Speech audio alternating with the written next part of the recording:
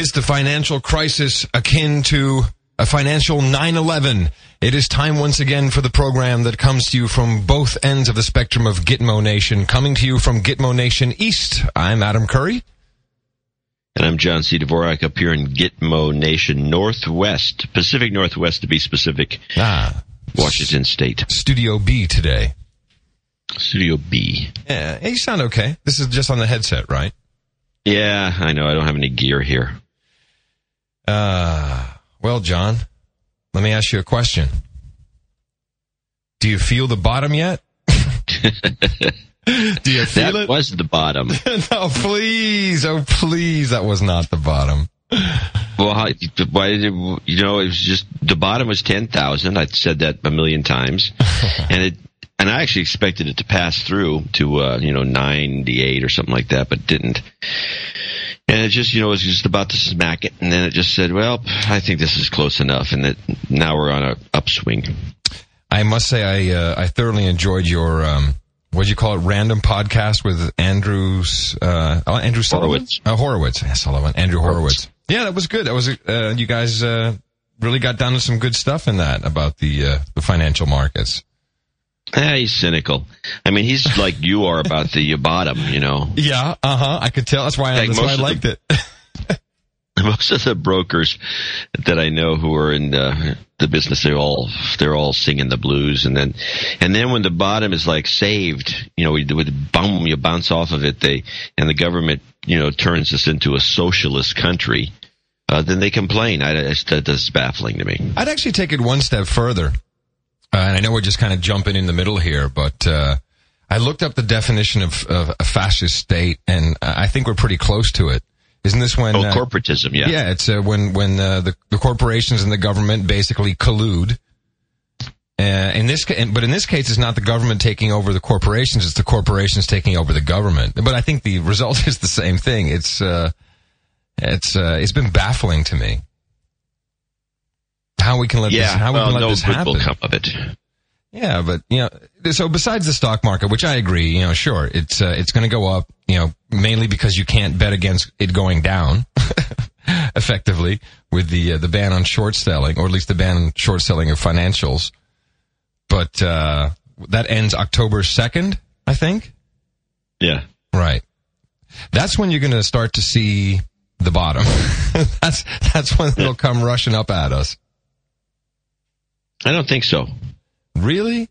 You don't think that this has been a complete beginning of the destruction of everything that makes America's economy work? It's a base for the future. Really? And you're really that optimistic about it?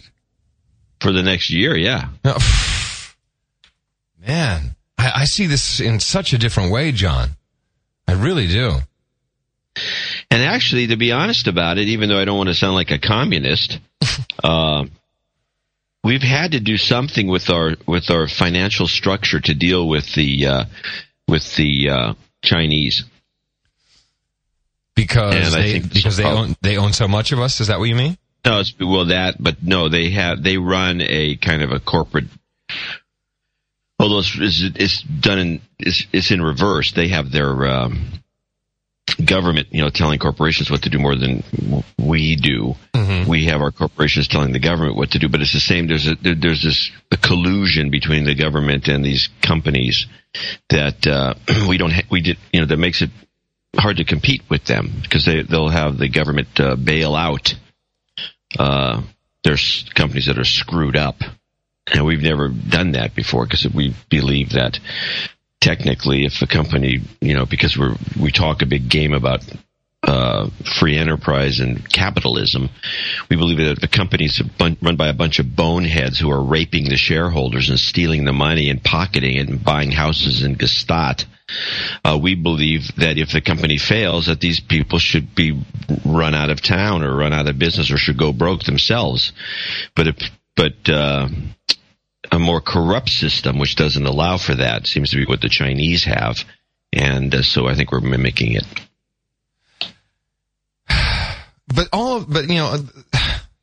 I'm really struggling with this, mainly because I've been talking about something like this happening and it actually taking place, and now I'm trying to understand what it all means. But these all these measures and these bailouts, but that's not to save anything in the real economy. I mean, yeah, it's maybe saving the auto industry is one thing, but this is just saving guys who are pushing paper around.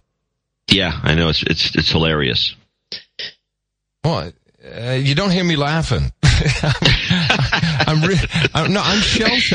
almost shell shocked. On Friday I went to Amsterdam for a number of reasons, and I'll tell you exactly what they were. And honestly, one, to go get some physical gold. I told you I was going to do that. And by the way, do you know what a bar of gold weighs?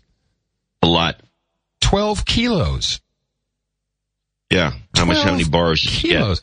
Yeah. One. Are you kidding me? Did the plane take off? We barely made it off the ground.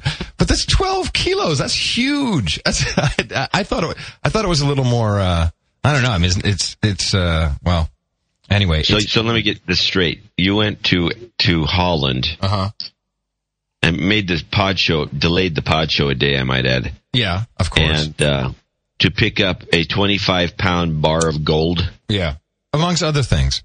I also, I was invited to a party which had been planned well in advance, but turned out to be the timing turned out to be really interesting, of, the private banking division of Mace Pearson, which I've been a client with them for 10 years. And, they were bought up by Fortis, a couple of years ago. Yeah, oops. Exactly. And but the party still went on, and I was the only client, I might add, that showed up to the party, the only one. And it was, I mean, people were just, dude, they were like shell shocked, and the stories they were telling me, the past 2 weeks have been so horrible, just for them business wise, and I don't think they even believe that they have any type of future. Everyone was pretty much like, well, that's it. It's over, done with. Forget about it. And they felt this way because they thought that the government now will be running the finances and they are out of business? No, they felt this way because of the enormous outflows of cash. So, they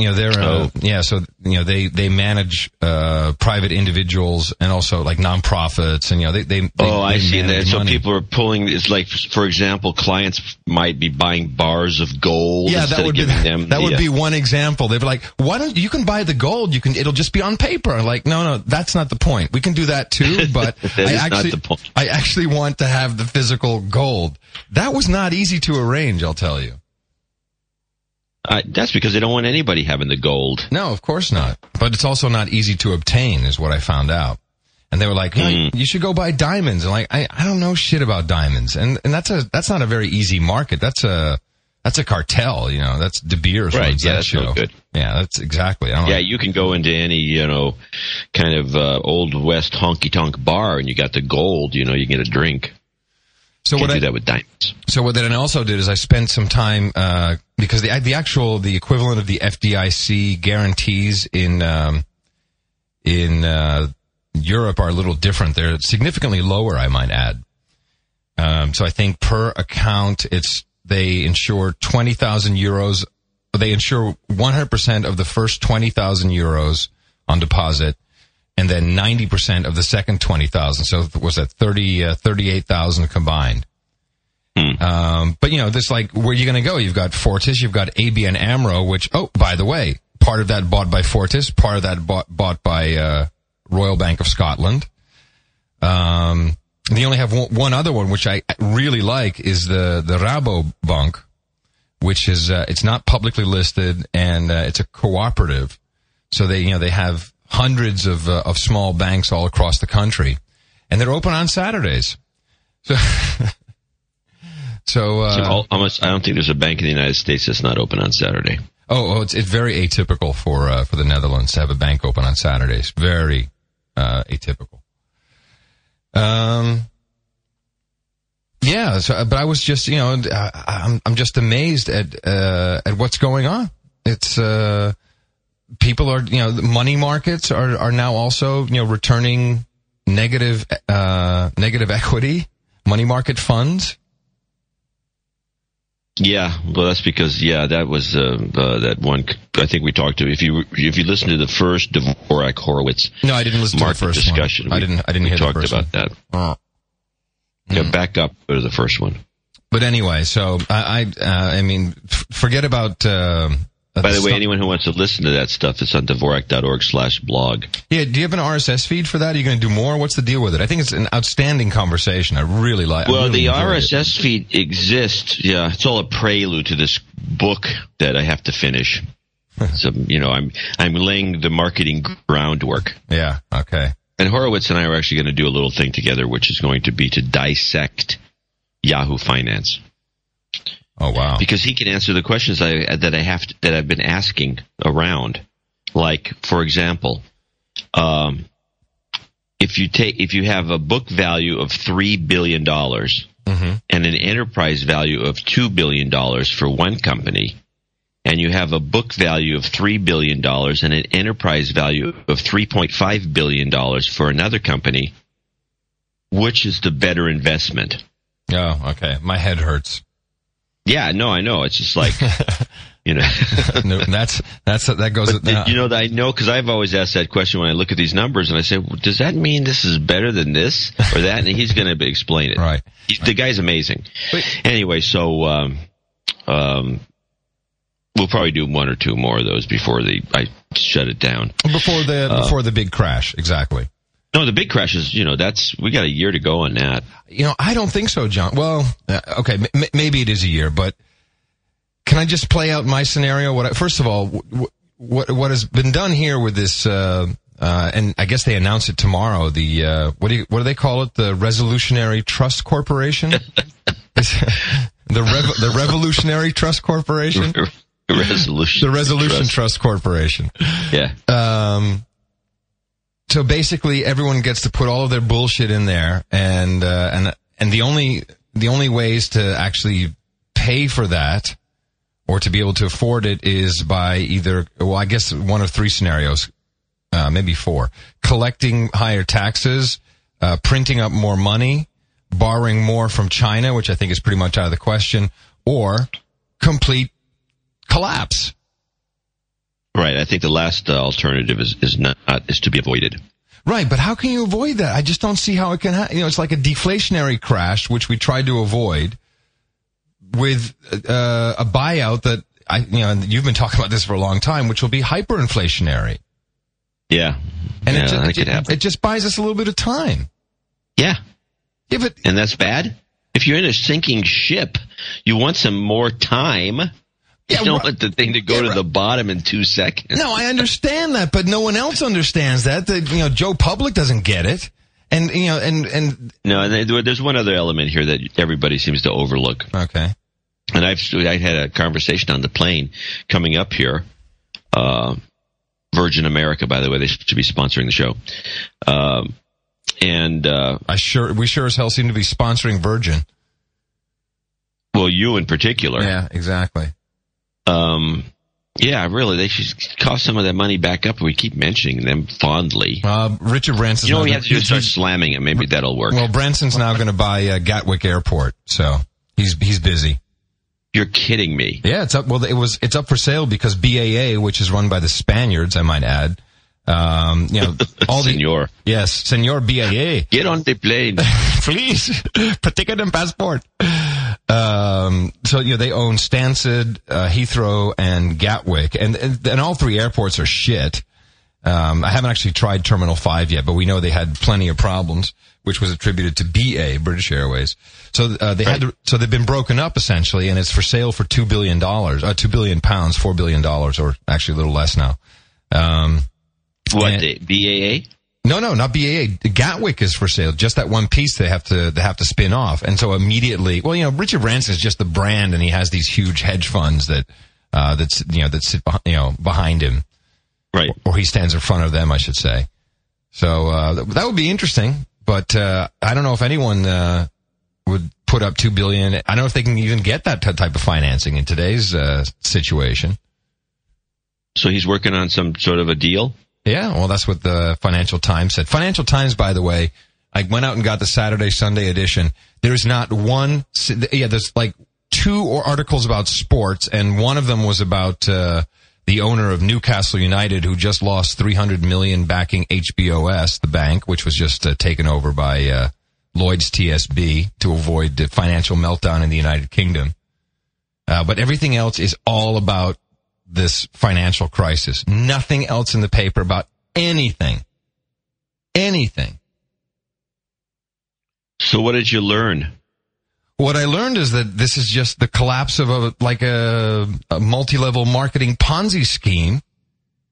And yeah, seriously. And I think it's going to take everything down. I think it's going to be really, really serious, because. You don't think it's serious already? Yeah, no, but I don't think it's hitting people yet. I don't think they understand what it means. I mean, when markets collapse, I mean, we need markets even just to, for our food to get transported. You need all kinds of, financial markets to make shit run. And when that all comes down and they're probably going to close markets and, try and make up new regulation to, how is business going to be done? That's what I don't see. Well, I think there's a real risk in that. There really is. I think the whole basis for this is to get the housing market jump started. Oh, see, now that's interesting you say that, because there's a couple things that I'm picking up on. And so here's here's what the public is being taught. And I learned this from Sarah Palin, and I'd want to talk about her specifically because I've been paying attention to her as well. So the message going out to the average American, which I would say is 99%, when it comes to, understanding this type of stuff and what it really means and what they're fed through corporate news media, is this problem was created by short sellers. Bad guys, bad, gonna stop them. Which I read a great quote about this. The analogy of banning short selling is the fire investigators investigating a number of arsons by and then saying, okay, we're going to stop this. We're going to ban the sale of matches.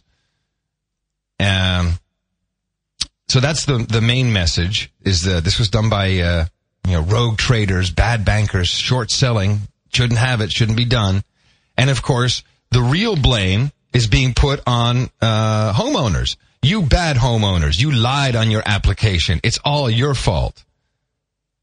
And no one better than Sarah Palin, because I've been studying her, man. Wow, did the Republican Party do a great job by getting her in? You know what? Now I know why she didn't do an interview for about 2 weeks after the convention. Is because she went to the George Bush training school of repeating the talking points.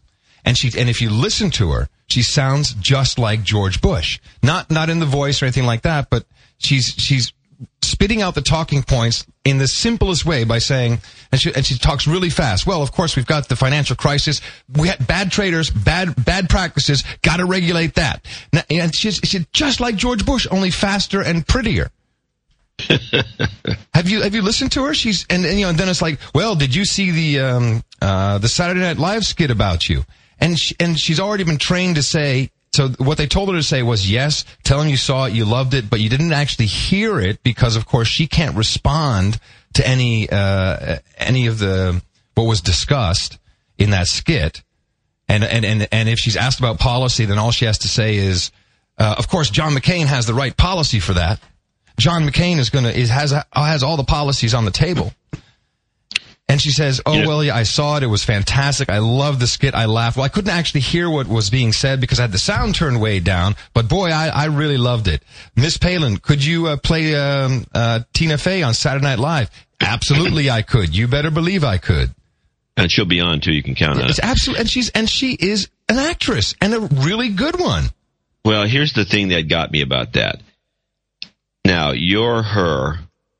And, you're out of Alaska, and you sound like you're from Minnesota. Yeah. And you're somehow sitting around, or you've heard about Tina Fey on a national television show is going to imitate you, and you're going to keep the sound down. I mean, how about that for a bold-faced lie?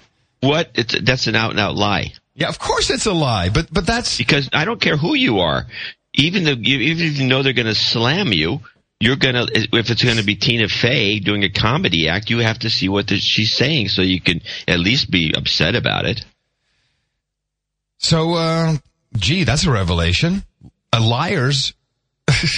Politicians. Wow, that's a big one. That could happen. No, but anyway, so that was pretty lame. But pay attention to her, John. Pay attention. She's passing on the talking points just beautifully in very short, understandable Joe Blow bursts of sound bites. It's awesome with it. It's awesome.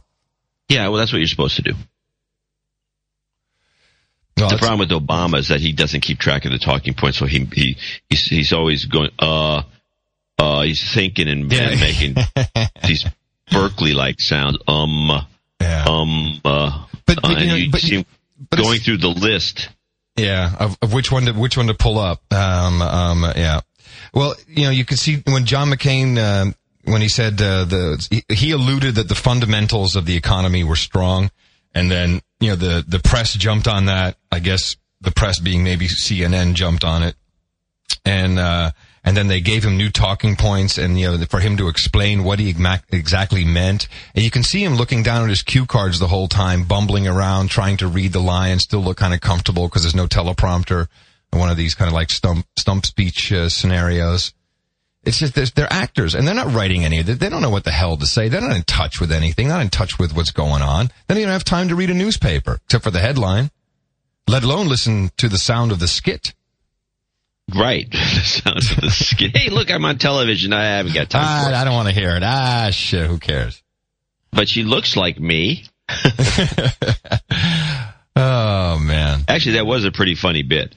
It was great. And it wasn't particularly insulting by any means. It was actually quite funny.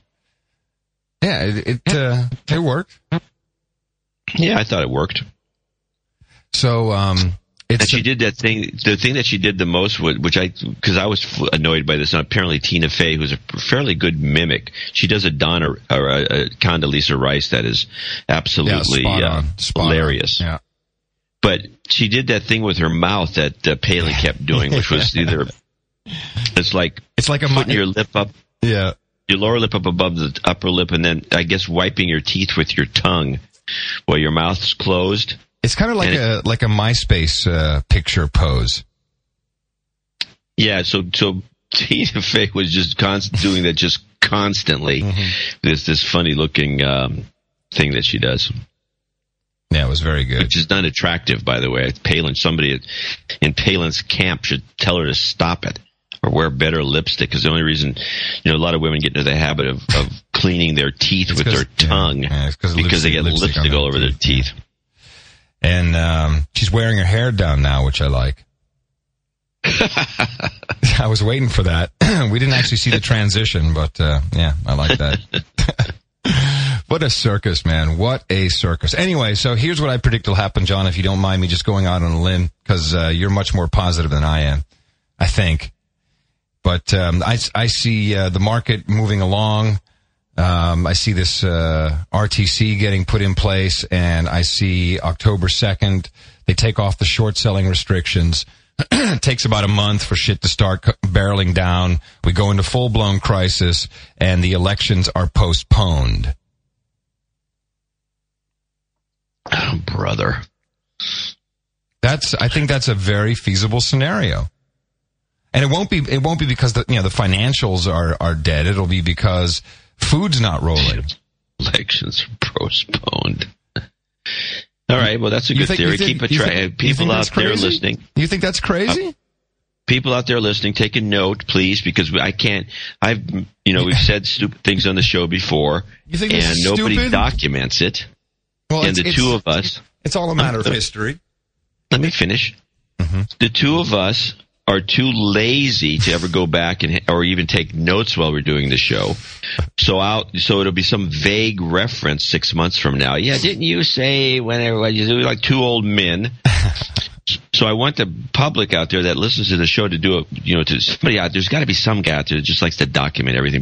Besides Bubba, who does a good job with the notes, but he's not going to go back and give us the history. But no. People are documenting this because they've all called me on my $200 a barrel oil, which of course is because you keep calling me on it, which I've since said. Were you bought into that bullshit? Like, we got pretty close. We got to almost 150. Well, sorry. Yeah, come on. But anyway, so, I said, all right, I'm wrong. But now, I'm pretty sure we're going to write it down to 60. And if I'm wrong, I'm wrong. That's all right. Okay, here's what I think is going to happen then. If you're going to make the prediction that the key element of your prediction is that the elections are going to be postponed. Yes, correct. Yeah. Well, that's not going to happen. Okay. What's going to happen is kind of what you're seeing. There's going to be a hesitation around the day that the short selling is reinstituted, but it's probably going to just be a blip. But people are going to know there's an election coming and things are going to change because the administration is going to be swapped out. The election is going to take place, and everyone knows what I think is going to happen, but it doesn't make any difference. Either guy can win, and whichever guy wins, the stock market starts to take off, and it'll be on that within a week. People reevaluate everything, and they're going to, say if it's Obama, oh, he's got all these experts, he's got the economic experts, he's got a new way of doing things. The Democrats have had a lot of prosperity under Clinton, even though he's more of a Republican in my way of thinking. And then this thing's going to skyrocket. Same thing with McCain. Oh, good, the Republicans, at least we don't have to worry about the Democrats screwing things up, so things are going to skyrocket. So the market is going to rocket. And here's the basic premise that I always have. But you're talking about the market, John. The market is one thing. I mean, the market can do whatever the fuck it wants to do. But what's actually going on is what's happening to the real economy and the wealth of people and the value of their money. The market, yeah. Yeah, okay. No, I'm just saying, but when I say the market, I mean the stock market plus the general economy. It's taken me 48 shows to understand that when you talk about the stock market that way, that doesn't actually have anything to do with what the actual economy will be doing. Yeah, no, we'll still be in the toilet, but there'll be more jobs, and the housing market will recover. The value of things will go up, and the value of the dollar will probably improve, and everything's going to be rosy. And the reason for that is, and this is what I was trying to say earlier, which is that you can't really have an economic collapse the way you're describing it. Why not? Because the public's not involved enough. The only time you have an economic collapse is when the entire system, and I'm a little cynical about this, and people think, well, you're just kidding, as usual. But I think that if you look at the way these things work, it's never the guys at the top, and we see some evidence of it with these creepy executives who, took $200 million a year out of their companies while they were losing money.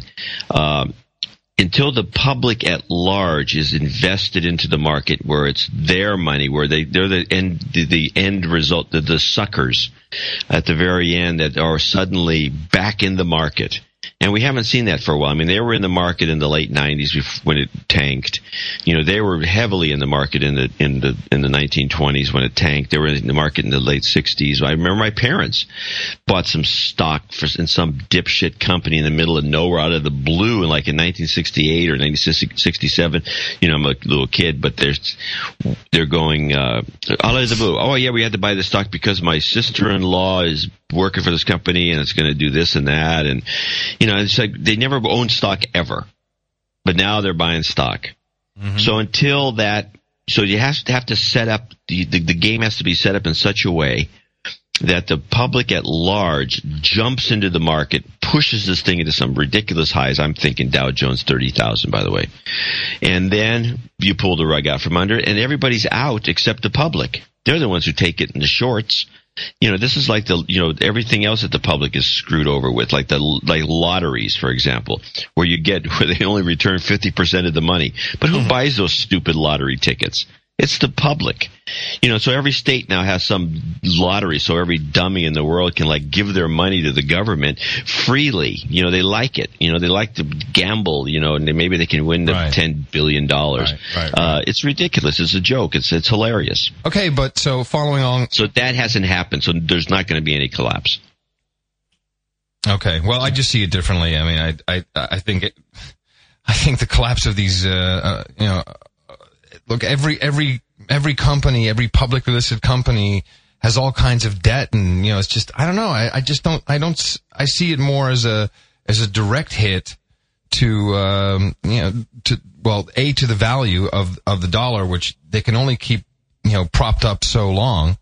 It's going up. And I think the pension funds those are pretty much wiped out. Yeah, that's the public. They don't, they won't get their pensions. But what I miss is the outrage. If we can spend, I guess it's going to be at least $1 trillion, maybe much, much more than that. How come we couldn't fix healthcare with that kind of speed? I know, that's the one that kills me. The hell is that all about? That.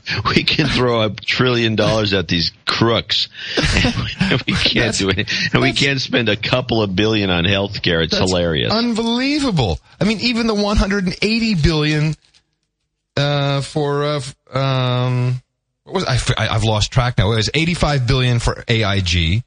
Right. I mean, that could have fixed healthcare for a long time.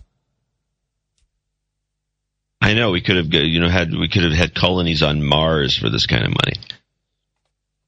But so how come no one's am I the only person that's like pissed off? No, there's a lot of guys that are pissed off, but they're all like you. They read the Financial Times. It's just a minority of people that turns out to be inconsequential. Unless there's riots in the street. Well, this continues. Why wouldn't that happen? That there are now there are tent cities being built in every single major metropolis around the United States. And you don't think about, like green, like the Green Army tents. I mean, these are like commercial tents, and there's people who just have no home anymore, and they're just gonna go live, in a tent. Well, I don't know of any tent cities around the San Francisco Bay Area. There's one, I know there's one in San Diego.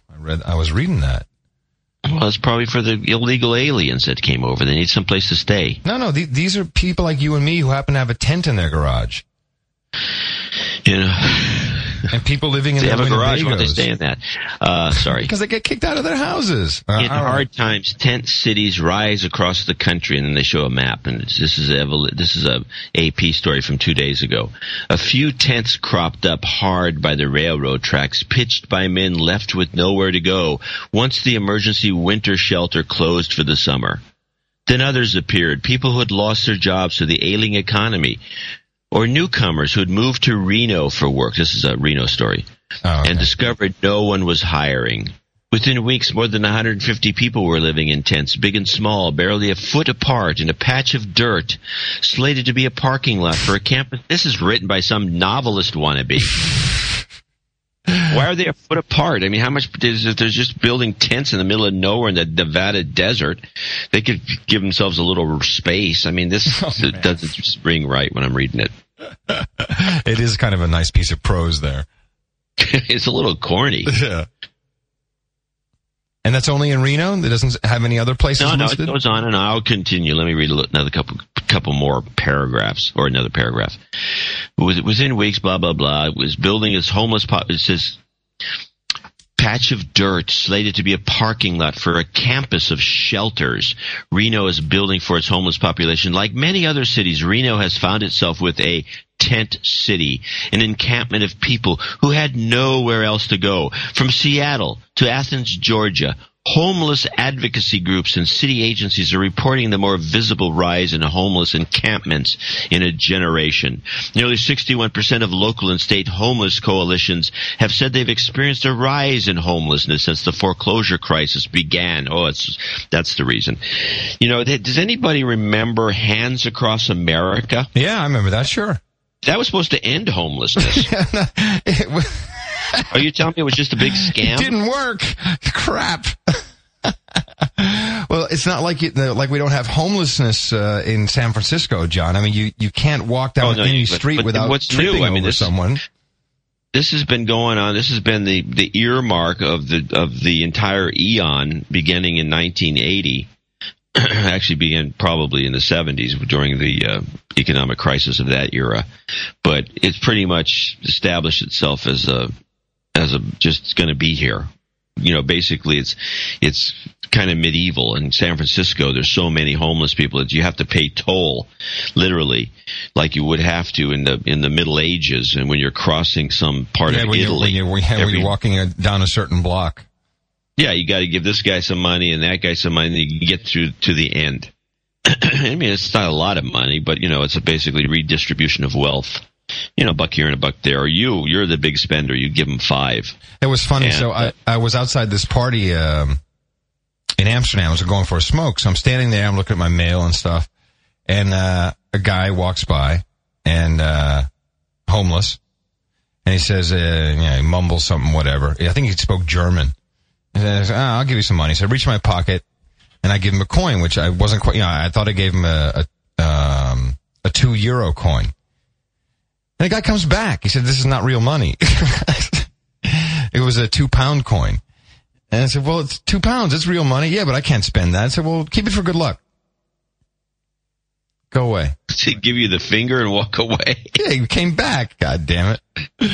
Came back. Yeah, this isn't real money. This isn't real money, dude. Money from England. One time I was in London, floating around, and there's some really guy with a sad story, some, homeless, whatever you want to call him, beggar, comes up to me, and so I gave him like £1 or something like that. And I swear to God, a truck was driving by with a bunch of guys in it, and they stopped and started screaming at me. Yeah, because don't give money to him. Yeah, I mean, they were really mad. And I said, "Wow, the British, these guys are harsh over here," Has there ever been an instance in U.S. history where the elections were postponed? Nope. Well, maybe in the 1700s or the early 1800s is possible. I mean, I don't know if there was even a firm date. That's a good question. As a matter of fact, I should know that, but I don't. But no, I don't. Not in modern history. Because there is all kinds. There's all kinds of stuff on the internet about, I guess, some policy or something that the Bush administration has done to be able to cancel the elections. Here, now the Bush administration has let it know it's laying the foundations for the postponement and cancellation of the elections. Yeah, this is a big meme, right? I'm sure this is running. It's a crock of crap, is what it is, and it is a meme. It's bull. I mean, they want to get out of there. You think? Bush doesn't look like a guy who wants. They're going to be, they have to get out of there. They're scrambling to get out. I don't know. I don't think they even care who wins. I mean, the logic would, and by the way, if they postpone this thing for one day, they might as well just give the country to the Democrats. Well, they can't do that. Well, all I know is I think our founding fathers were very, very, very, very smart when they introduced the Second Amendment.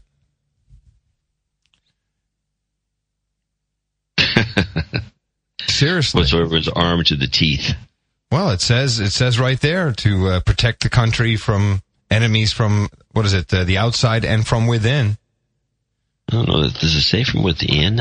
I think it does. I think it literally says within.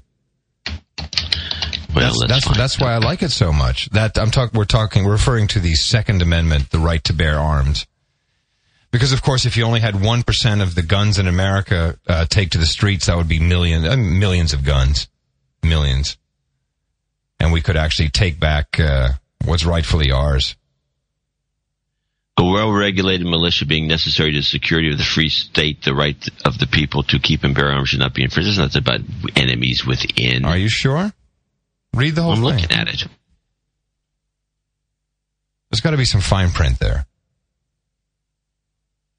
It doesn't. I thought it said. I've always understood it said enemies from outside or within. It would protect it from evil. From. No, it sounds like that's.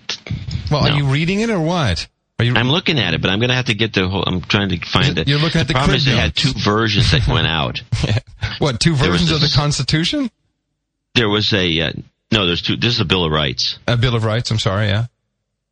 Yeah, there was a version that went out that was passed by the House and Senate, and then there was a another copy of slightly worded slightly differently that was sent out to the states. Really? I didn't know that. That's interesting. So which one is valid? That's the difference is like the one or two words doesn't mean anything. But I don't see any enemies. I'm trying to find the text is simple, straightforward. A well-regulated militia being necessary to the security of the free state, the right of the people to keep and bear arms shall not be infringed. That's it. Doesn't say anything about enemies from within and without. Okay, then I'm wrong. Then I stand corrected. No, everything's pretty succinct. They don't go into a lot of theoretical reasons. Okay. Enemies within. And in case anyone named Bush is president, well, anyway, I can still hear you calling Ron Paul a kook. Kook. I like Ron Paul. Yeah, well, he's definitely been predicting a lot of this shit happening. He was Mr. Get rid of the Fed, investigate the Fed. This is all messed up. They've created a bubble. Well, I think he totally nailed it. We should have him on this show. He should be the guy calling the shots here. He's actually predicting stuff that's happening. We don't need him here with you on the show. Here's something really cool or interesting. It popped up on some of the aviation forums. You know what a NOTAM is? It's a notice to airmen. And they're issued a couple of people who can issue them. FAA in America, of course, can always issue one. But certain air sectors, so JFK could issue. Every airfield has NOTAMs, and it just tells you different stuff to look out for. And you can also call a temporary restricted area, TRA or TRS, which would be for space, where you're not allowed to fly. And what's interesting about this NOTAM, a no-fly zone that was set up all along the coast of Texas, where Ike went through, there's a no-fly zone there, and no one knows who put it up, which means it was probably FEMA at the end of the day, and so none of the news helicopters can get any footage. It's a really thin strip of land, right? It's how if you look at the what's it called? What's that area called? If you look at the south coast of Texas, there's this kind of like Long Island strip. You know what I'm talking about? Galveston. Yeah, Galveston's on it. Yeah. So that entire island is now a no-fly zone. And so news helicopters are not allowed to shoot any footage. Have you seen the pictures that were shot? Yeah, it's nothing. There's nothing left. It's flat. It's unbelievable. They literally flattened the place. But did Ike do that? Yeah, I think so. What else would have done it? Well, that's pretty devastating. Yeah, it's a mess. But why aren't news helicopters allowed to fly over and take footage? That's as far as I can new. tell.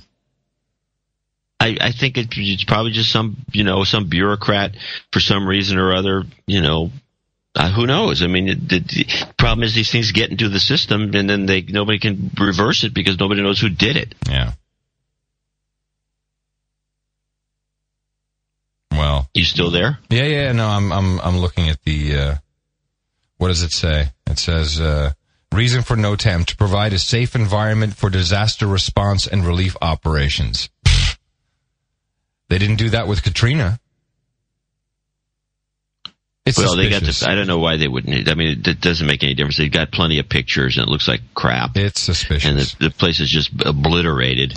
And I'll tell you what else is highly suspicious, John. We have had, since Friday, the most absolutely stunning weather. It has been beautiful. Almost no clouds in the sky, blue skies, nice and warm. It's the 21st of September, right? And this weather is all of a sudden it's beautiful all across Western Europe. And of course, I completely attribute that to the switch off of the Large Hadron Collider. I don't think it was ever switched on. Yeah, of course it was. They switched it on September 10th, and that's when the weather went bad. It didn't work. No, but that's my understanding is we blogged it. There was a thing came out. It turned out that they never got to do the experiment. No, they haven't done the experiment, but they were spinning it up. They were spinning it in one direction, then the other direction, and they didn't get to the actual collision part. But the spinning it up, I mean, there's stuff going on with that as well. Do you have a lot of magnets around the house? Just, that. Magnets are magical things, man. I'm telling you, there's magic in damn magnets. There sure is. Yeah, you laugh at me. No. I don't know where you get this stuff. From YouTube. So you should look at some of that shit. And then so you got good weather. I like the way you just make the leap of faith. No, it's not a leap of faith. Strange occurrence of actually nice weather in the British Isles, which is like rare in itself. Yeah. Something worth noting. Well, but not just in the British Isles. But it can't be just the coincidence that the weather happens to be nice for whatever reason. It has to be because of some man-made, hadron collider spinning, some magic. Someone sent me a scan of the New York Times. I don't know. You need to blog this if you haven't seen this already. The New York Times misspelled Large Hadron Collider and made it Large Hard-On Collider. That's funny because I accidentally typed it in a post when I was talking about the Hadron Collider. I typed in hard-on, which is easy enough to do. And the spell checker had the little squiggly. I said, "What? Oh, geez, that's hilarious." So I checked. Yeah, so the New York Times did it. But the New York Times apparently doesn't use a spell checker, no. or hard-on is in their dictionary. Particularly a large one. Oh, a man. Large hard-on. A large hard-on. I'll make that the album art. That was too funny. Way too funny.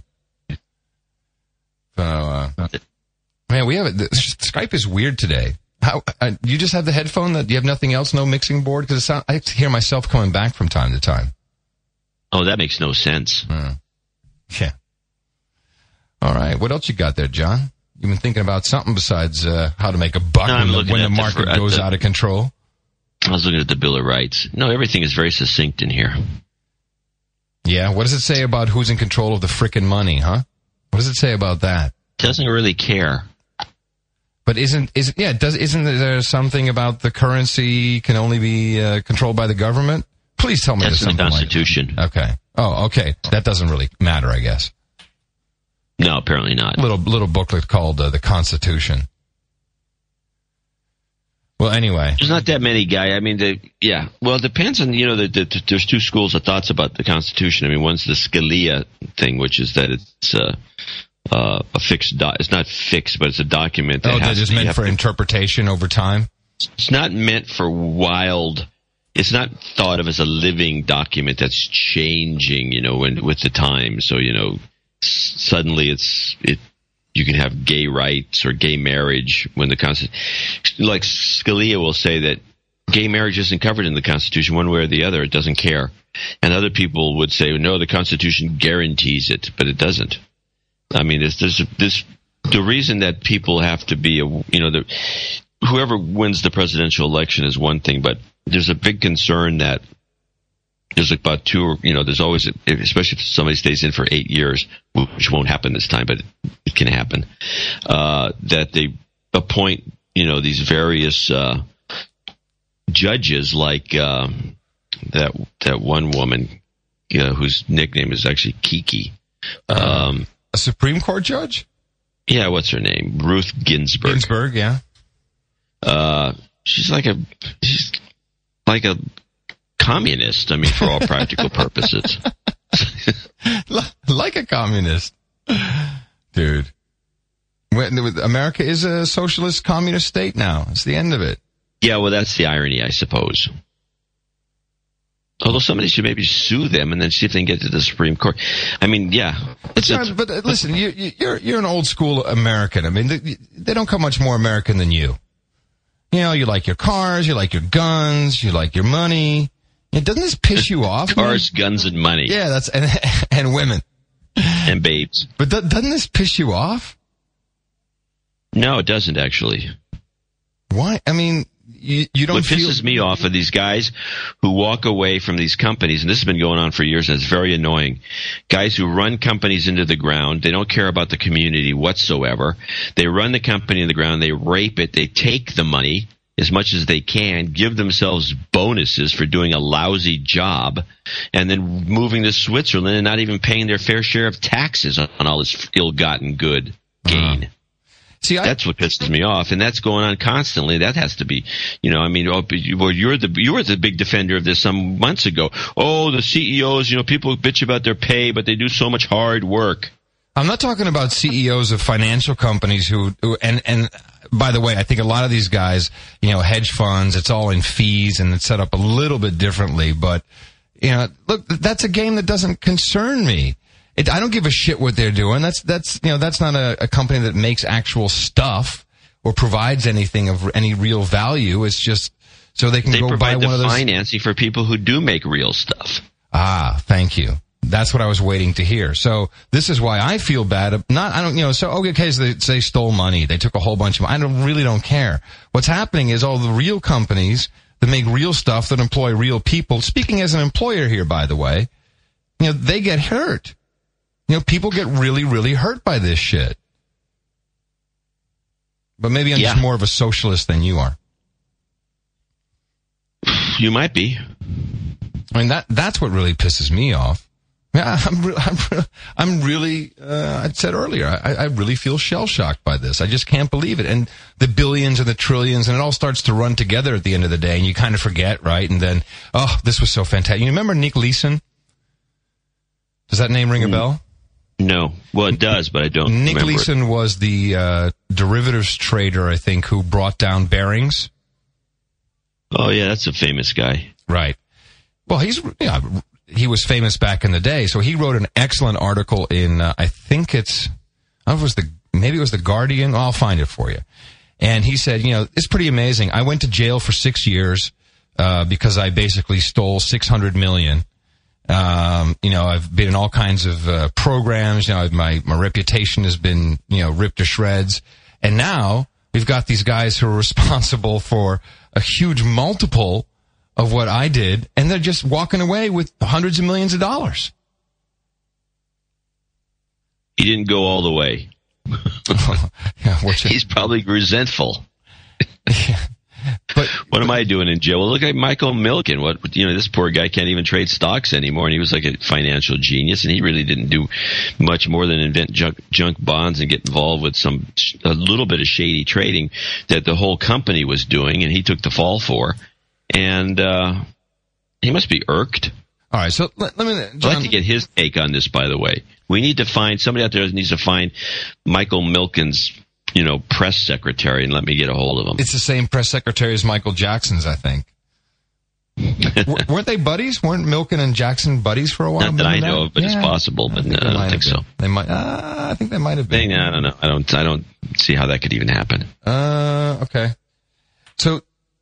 I just really like to just pick your brain and just, when you look at all of this debt, which the Congressional, Oversight Committee or whatever, feels should be on the books of the United States. Isn't something going to happen? Aren't we just out of financing, John? Who's going to pay for it? Forget the stock market. That's not important right now. How about just the money that America owes the rest of the world? How does that work? Does it just keep on going? Well, it seems as though we're doing our best to keep it going forever. It's essentially, it's like you keep borrowing money to stay. Eventually, you have to pay somebody. It's a problem. I'm trying to find this list of debting countries. It's on one of the CIA fact books. Yeah. And they have the worldwide list of all the countries in debt and how much debt they owe. We're like so high. If I find it and send it to you, you're going to go. Yeah, you just go, holy crap! Isn't it 9 trillion? No, there's actually something. We have according to this is 10, but there's another thing that's even more frightening list. While you're looking at that. We're 10 trillion in debt. This is on some. I don't even know what this website is. Hold on, John. While you're looking at that, March 27th, 1993, Michael R. Milken, one of the world's most infamous financiers, claims to have the backing of Michael Jackson, one of the world's most famous entertainers, to form an interactive educational television network. A spokeswoman for Mr. Milken said today. Well, you got me on that one. Take that. I told you. Yeah, I remember them standing together. Remember in these press show. things. Yeah. Well, that's important stuff. Yeah, 10 trillion. I've got this weird site that shows all these debting countries. I was listening to the BBC today on Radio 4, and I heard them talking about, for the first time I heard someone use the word quadrillion, which I guess is 1,000 trillion. Is that a quadrillion? Probably. I don't know. I would think of a petatrillion or something. Anyway, so this is interesting. If we're 10 trillion in debt, what do you think the UK, which has only a portion of our population, is in debt? I'll bet you they're pretty high, man. They've got to be. So we're 10 trillion. I'll bet you they're 3 trillion. 8.3. Wow, really? Yeah, no wonder you guys are in the tank. Shit. Germany's 3.9, France is 3.5, Italy's 2, Netherlands 1.9, which is high for that little country. Spain is 1.6, which is probably low for them. Japan 1.5, Ireland 1.4, and Switzerland. Why are they in debt? 1.1 trillion. They had their own financial crisis years back, didn't they? They must have gotten out of it somehow. I don't keep track of the Swiss finances. Wow, 8 trillion. Yeah, so, United Kingdom. That sounds worse than R10. That's pretty outrageous. And that's from, the CIA fact book? This actually comes from a thing called Swivel, which I think is derived from the CIA fact book. But now, meanwhile, those come, for example, now if you look at the countries that aren't in debt, and you compare the lifestyles, and let me just name a few. Samoa, Solomon Islands, Bermuda, Eritrea, Namibia is not in debt. Belize is not in debt. Guyana is not in debt. Haiti's in good shape. Uganda, there you go. You want to go there? Mali, been there, done that. Got the T-shirt. Have the home movie. Iceland's not in debt, which is a nice place. Hardly, a jumping place, but wow. Cuba, Morocco, Vietnam, all these places. Oh, Vietnam is doing great. Yeah, actually, Vietnam, I think, is going to be especially if McCain wins, because he's supposedly going to... He's going to go hook them up. Hey, thanks. Hook them up just so they can punish the guy that was beating him, I guess. Sweden is in debt to 600 million. It's not much. That's pretty amazing. That's pretty amazing. Denmark, 0.4. Well, over here, Gordon Brown is is under severe pressure, and he's a real dummy. I don't know if someone set him up for this or not, but one of his big campaigning slogans, or slogan is not even the right word, but he promised the British public there would be no more boom and bust cycles in the economy. It's like, huh? And now of course he's being called on it, but isn't that how the economy always works? It's like you always have a boom and bust. I mean, that's just the way it goes. And now it's the business cycle. You can't do anything about it. Yeah, and now he's sitting here, and they just had their big party, hoo-ha, powwow, whatever. And he said to them, "What will I do to fix the British economy? Whatever." No, 3 words: whatever it takes. So I think the British populace is about to get raped some more. Whatever it takes. Can you believe that? Can you just believe the bullshit coming out of these guys' faces? I think one of our guys said something stupid like that. One of our guys eliminate the business cycle. One of our guys.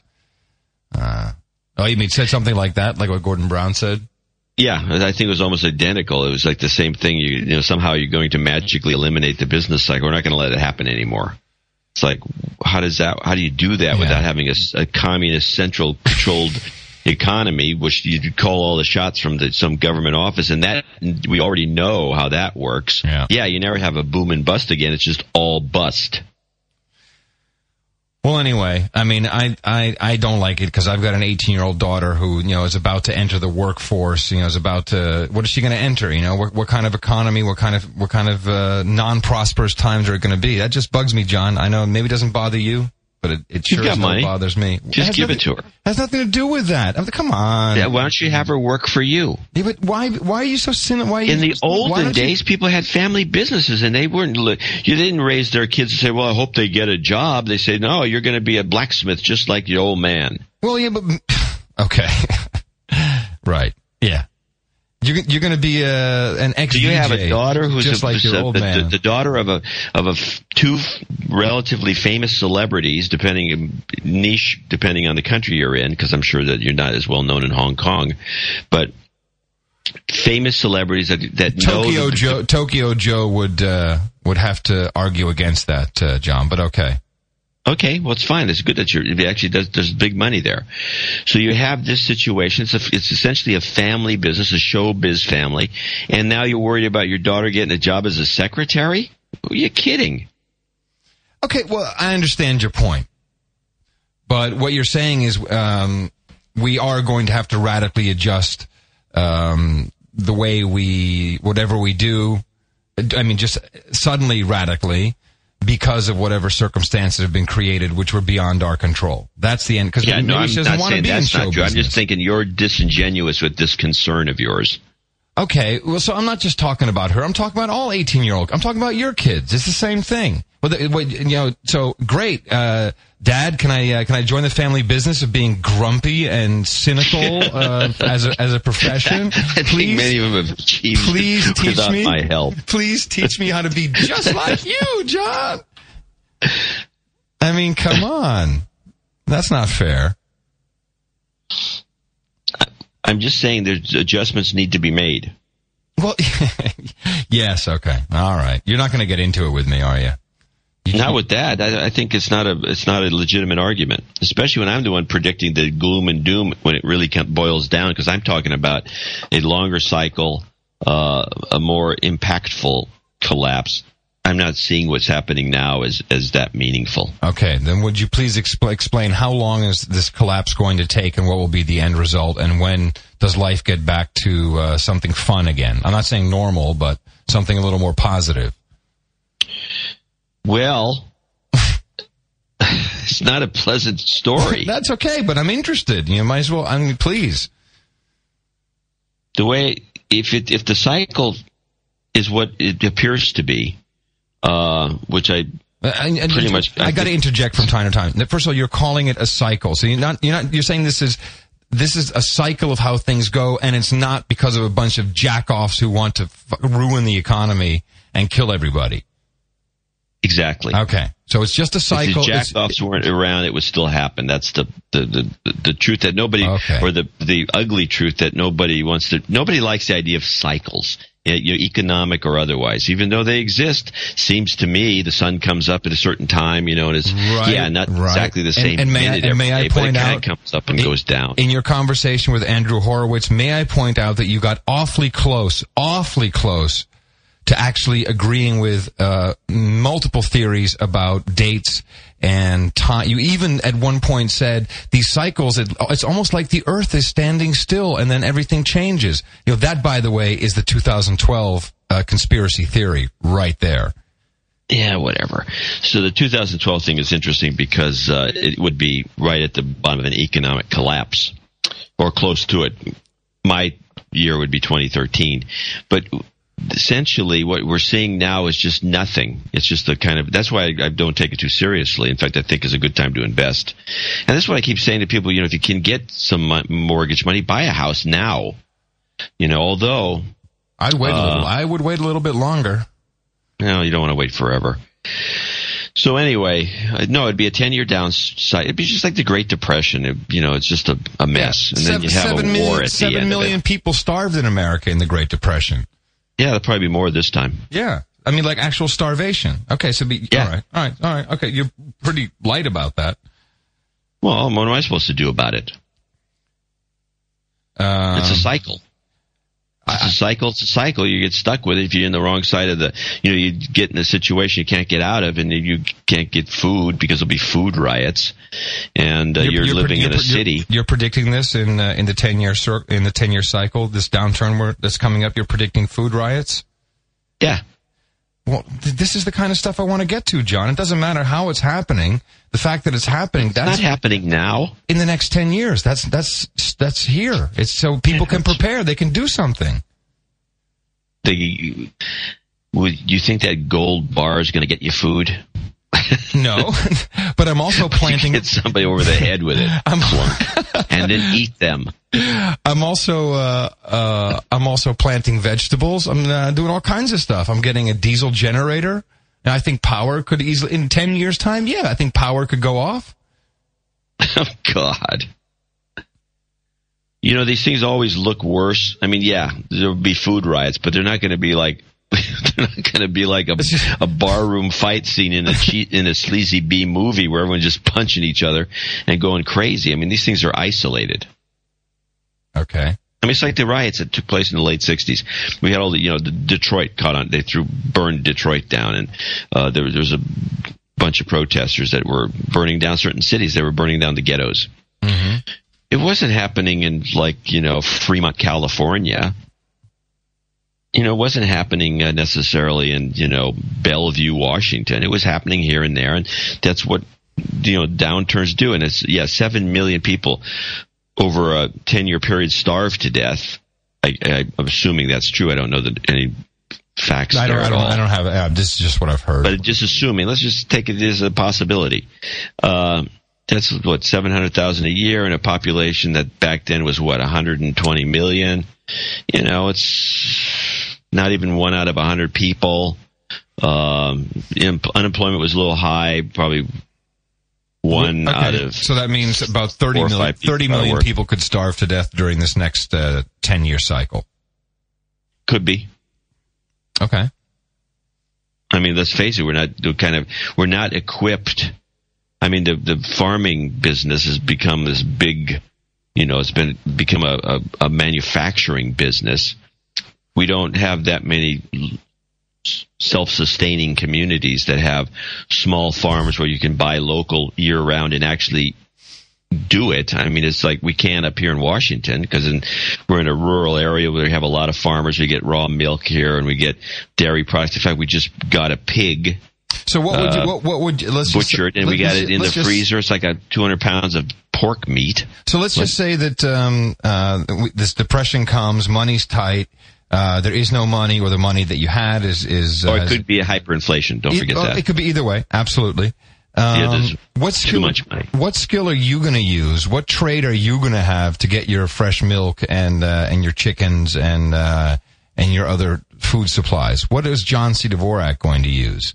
Well, there's a couple of things you should note about if you look into economic downturns. Mm-hmm. There's a number of businesses that always flourish. The restaurant businesses do well. In fact, in 1933, I think more restaurants were open in the United States that year than any time previous in any one single year. Right. In fact, some of those places stayed in business until deep into the 70s and 80s. Sure. Well, because you're providing food, and whenever someone has some coin, it's probably easier to go buy some food that's prepared. So being in the food service business is a good one. Mm-hmm. But curiously, one profession that usually does quite well during a downturn is writers.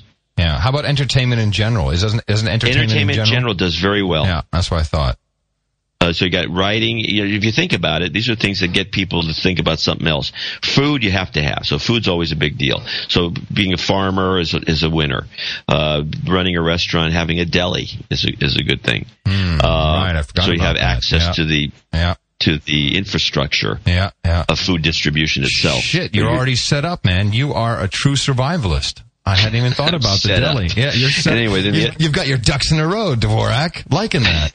And so you have that. That's always important. And then there's other elements like being in entertainment, it usually does very well. You don't make as much money as you did in those other eras, but you survive very easily and you do well. And then being a writer for some reason, because I think people need to read and write, and they need to mostly read about trying to understand what's going on around them, and there's no shortage of punditry. Right. Once you've established yourself, people will see what you have to think about. What does this idiot think? Yeah, right. And they read it. Oh, that's interesting. Did you read what this guy said? Yeah, I read it. The guy's an asshole. I mean, that's basically the response I get to everything. But they still reading it, so I mean that's the main thing. And no matter what they think, and there's probably some other ancillary things that are safe. It doesn't help people with manufacturing who relied on being on the assembly line, but I think handmade products and things like that. Do you think my airplane and pilot skills will be of any use? Maybe. To you. Okay. You're an entertainer. I mean, it's not going to. You keep up with technology. So whatever is happening, the technology scene is not going to go backwards. You have the internet now, so there's new opportunities that people can make money by exploiting it in some way, shape, or form. There's a lot of new businesses that start. It's not. Because it's not World War III, right, where the bomb the place with a bunch of A-bombs. Yeah, that would be different. No, but remember, I don't think that's going to happen. I do not believe in a global thermonuclear war. I don't see that happening. But I grew up. The images that I grew up with of the Great Depression is Little House on the Prairie. I mean, so that's basically my image of it, and I think a whole generation of me like that. That's kind of what we envision. Yeah, well, if you were on the prairie, I suppose that's the way it would have been. I know, I'm just saying. If I'm not mistaken, you're in a small mansion in Guildford, remember, British Isles. Yeah, then there's the other side, which is like Escape from New York. Right. This is what my generation has grown up with, these images. Oh man, they had was that on Mad Max? Don't leave him out. That was on Dvorak.org/blog, I think. The new radar imaging. Oh, I haven't seen that. I'm sorry, radar, X-ray. The new. It was in connection with the TSA headquarters now being called the Freedom Center. Oh yeah, right, yeah. And the Freedom Center. Yeah, so McCullough, who's our seems to be our most left-wingish of the group, went nuts and posted a whole bunch of stuff. But that one was great because for the first time I'm seeing these full body scans of this new X-ray that they've installed at I guess a couple airports. I don't know if it's rolled out wide yet. And, it's like you standing in your underwear, basically. Yeah. But it reminds me of exactly like one of the Terminator movies. When you walk past security and you see like the skeleton, right? And you see anything else that's strapped to it. And we're there. We're living in fucking Terminator. Oh, that technology's been around for a while. And did you see, I think I sent it to you, the YouTube video about the TSA with their new badges? No. I guess I didn't. Yeah, the TSA, normally the TSA has a patch, which says, if they're a TSO, a Transportation Security Officer, now they've been given badges, an actual, like a police badge. Oh, please. Uh-huh. I'm telling you. And there were people, and they gave them out like in an awards. That's what the video is of. They gave them out like an awards ceremony. They called up each officer. So they're screening officers, right? They sit there and they yell at you to take your laptop out of your bag. They're calling them. They're calling now they're them cops. Yeah, exactly. They're fucking cops now. They call them up one by one. Team leader, blah, blah, blah, Transportation Security Officer Jones, come on up. And then the guy ceremoniously pins the badge on them, and then they interviewed a couple of these screening officers later, and they were like so proud that they had this badge, and finally they felt like they really meant something in Homeland Security, and they were crying, John.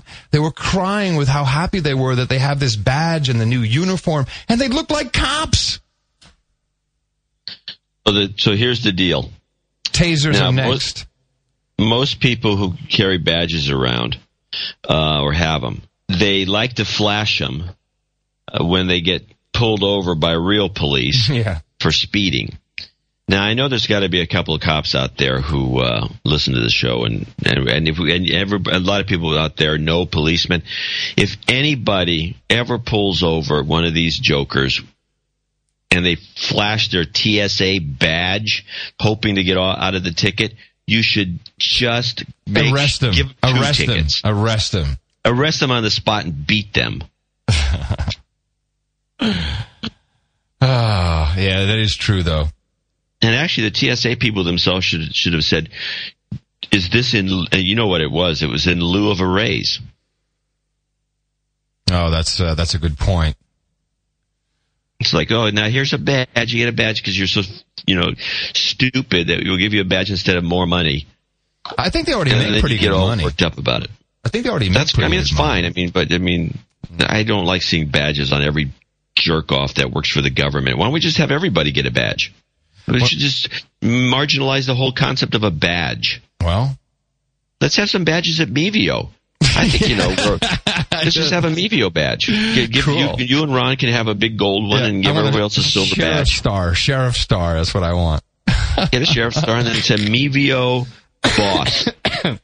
When we lived in New Jersey, I'd been pulled over like 3 or 4 times by the same cop for speeding in this one particular spot where it was like 20 instead of 30 or whatever. And I won't say his name. And then, but I got friendly with him because he let me off every single time. He said, "Hey man, you should come work out with us." I'm like, okay. And he was, maybe 50, 53 or something like that. And said, "Yeah, and you can hang out with the other guys. They're from the fire department." And, all right. So it happened like I got stopped too many times for me to no longer actually go and work out with them. And, I don't exactly have the physique of a guy who works out. So I started working out with him. And actually I should show some pictures. It actually kind of worked on me, and I should do that again one day. I should get back into it. But, got really, was friendly with these guys, particularly this one cop. And we had a babysitter, for when we would, either be on trip or whatever. And, we had, she would often be there. She really was more like a house sitter. But then this guy also knew her because, just of the association. And when we were gone, we were out of the country, he would park in front of the house and call her up and say, and she was heavy, big boned, shall we say. And he would say, "Hey, baby, I take care of a lot of the big women in this town. Why don't you let me in?" And that really changed my perception of of course, not all cops are like this, but that was scary. Yeah, well, welcome to the world of some cops. Yeah. But that badge thing, it has a lot to do with it, man. I think there's ugh. Yeah, no, these guys will be flashing that badge left and right. But I don't think they'll just walking around town with the badge.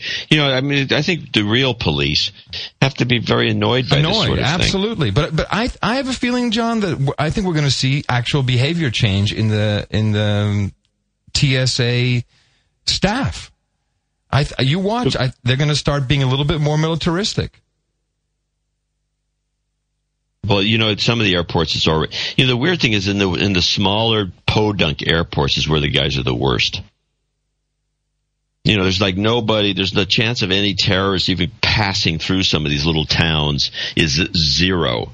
And these guys they're all stuffy about everything, and they're really formal, and they're all, big shots, and they're making people do this and take their shoes off. And then the worst part about it, which really bothers me to no end, because I do fly out of small airports every so often, is the passive docility of the locals who just think it's so cool to get this kind of attention because they're flying from, Wichita to, bumfuck North Dakota. Whoa. And they just think it's cool that they have to take off their shoes, and then old Jim, in his wheelchair has to take his shoes off, and they have to carry him, drag him through the metal detector, and he just thinks this is fine.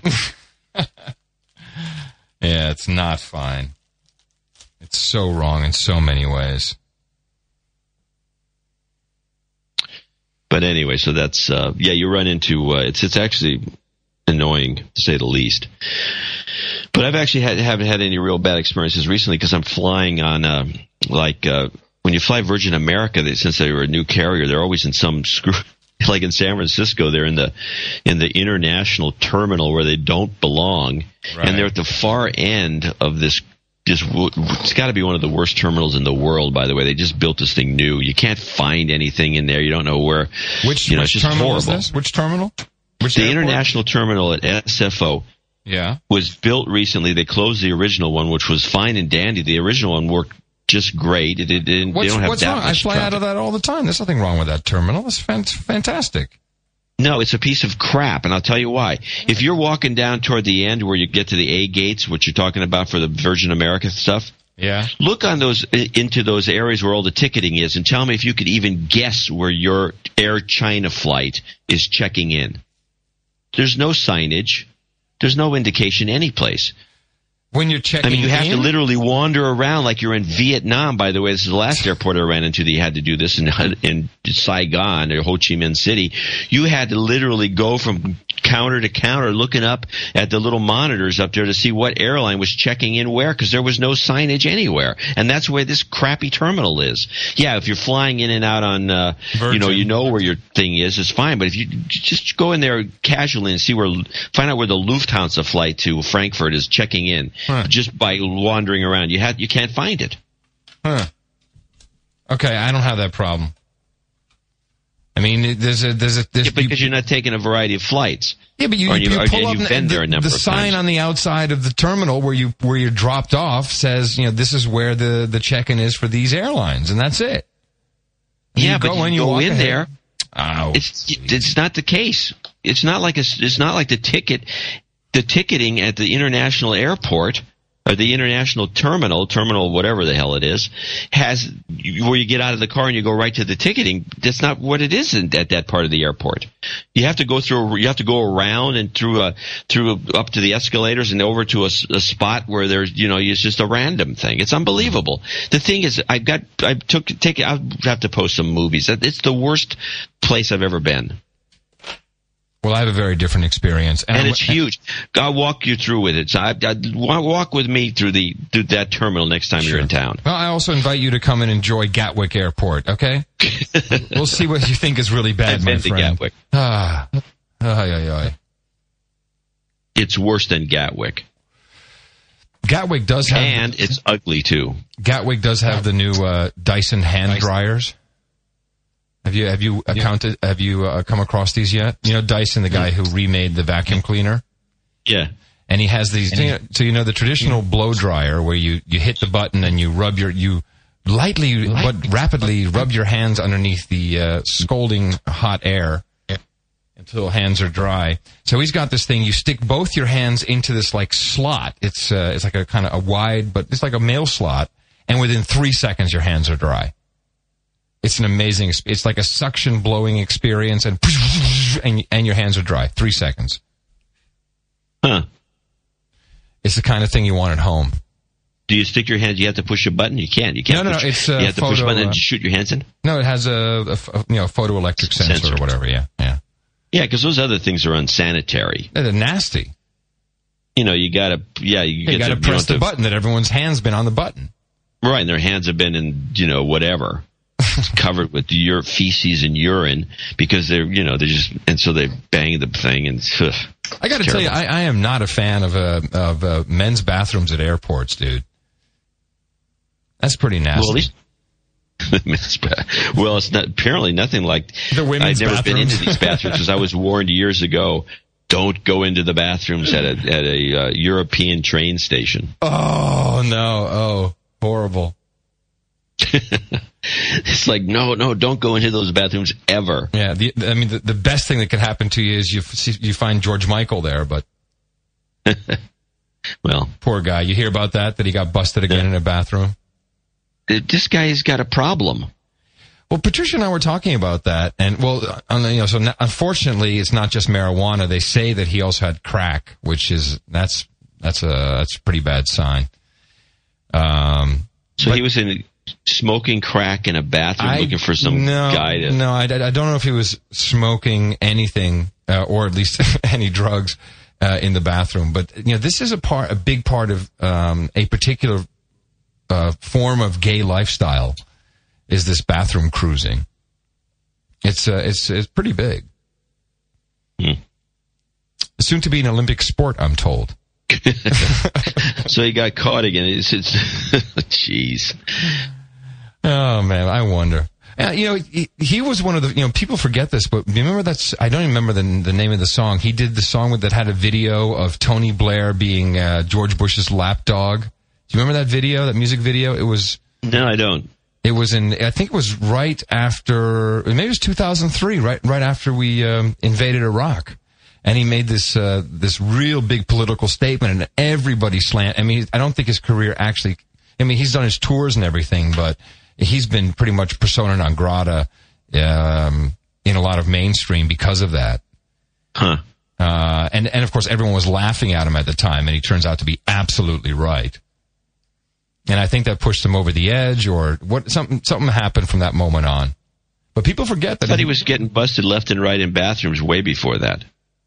No, that happened. It happened before that. That happened, I think, in '99, maybe. But that might have been a setup. I don't know. Look, I don't know.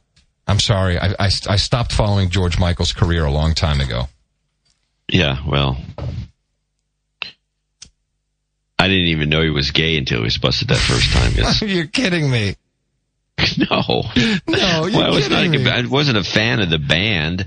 He's not a band. George Michael's not a band. He's just a guy. But he wasn't he the lead singer for Queen for a long time? This is probably what I sound like to you when I'm talking about people, the economy collapsing and people dying, is when you say, wasn't George Michael in Queen? Yeah, okay. Well, like you said, I don't know. I don't follow the guy's career. That style of music is nothing I like. Wham was the name of the band. Oh, it was Wham. Wham. Well, yeah, Freddie Mercury was Queen, and he's dead. He's gay? Yes, and he's dead. Oh, right. I knew that. Yeah. I think I knew all this. I just don't really care. Well, useless 80s and 90s trivia is what I'm all about, John, because that's me.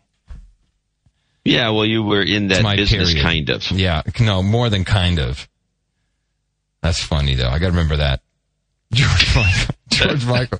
I never liked that band, George Michael. What, wasn't he the lead singer of Queen? Oh. Well, you have to get your shot in once in a while. In between the flying saucers. I haven't said anything about the flying saucers.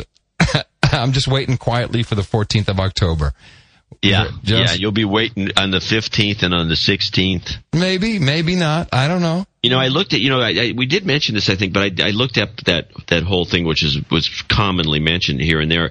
But everything that comes out by all these crackpots and nutters is the fact that this sighting, this saucer, whatever is supposed to arrive, is going to be in the southern hemisphere.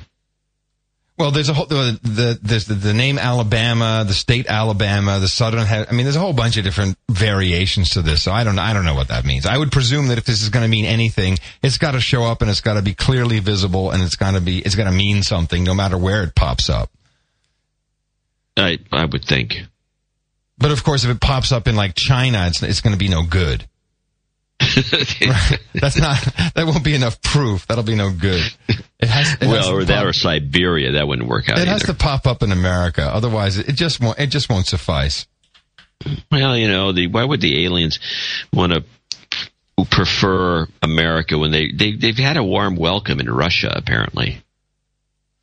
Yeah. Well, you can read Russian newspapers and there'll be mentions of, especially the Greys, casually walking around town. Yeah. But the Greys aren't the good guys. The Greys are not, they're kind of opportunistic aliens. Well, that makes sense then, the Russians and all. Yeah.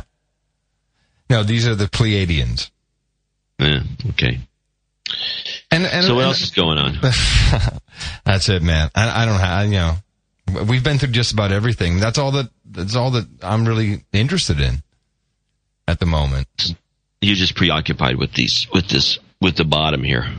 Well, not with the bottom. I'm just, I just don't take it for granted. This is historic stuff, and I want to make sure that, Grandpa Adam can say, well, I remember when it all came down.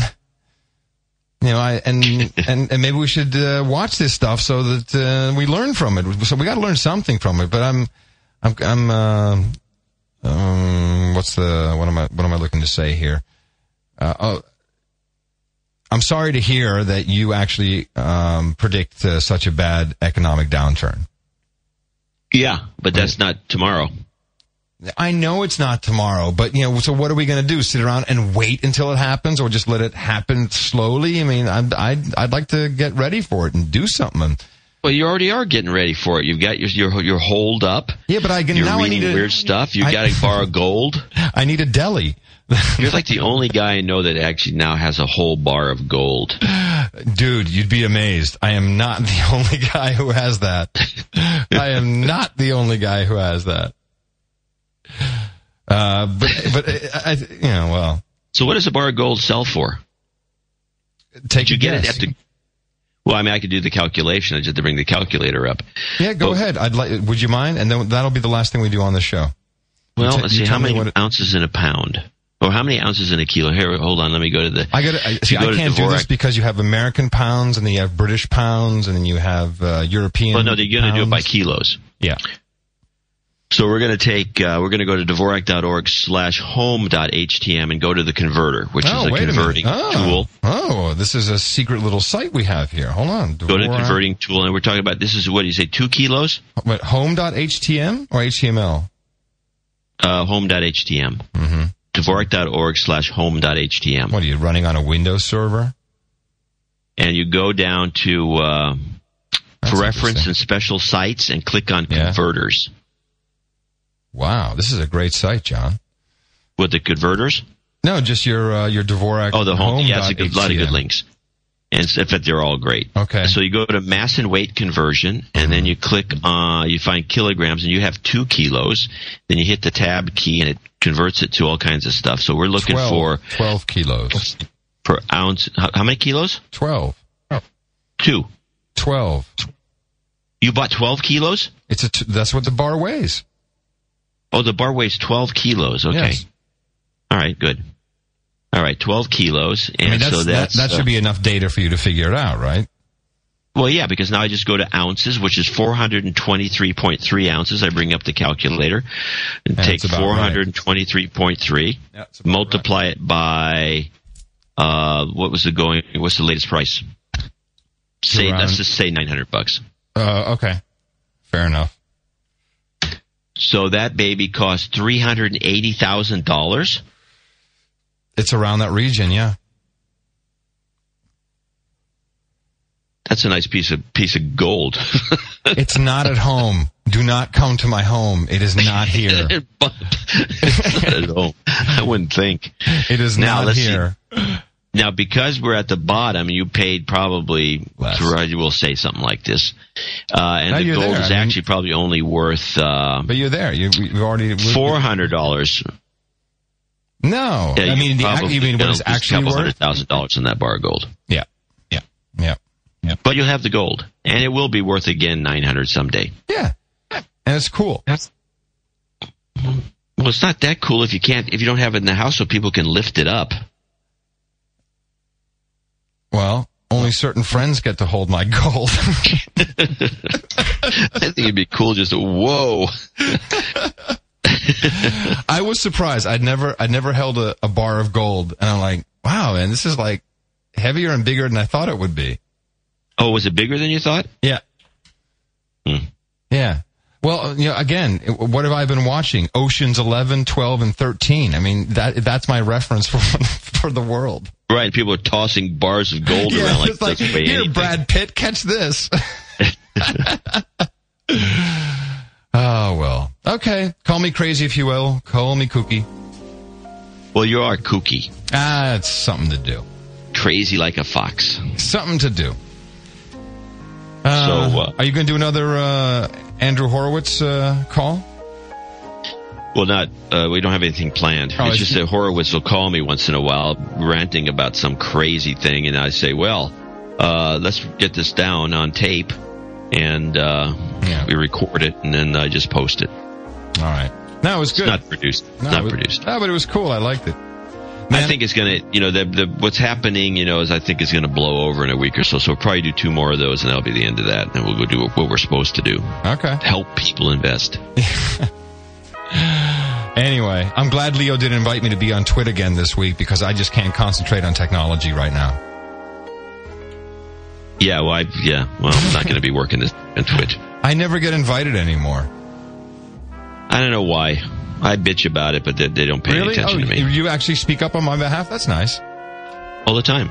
Really? I appreciate that. Well, anyway, I don't know.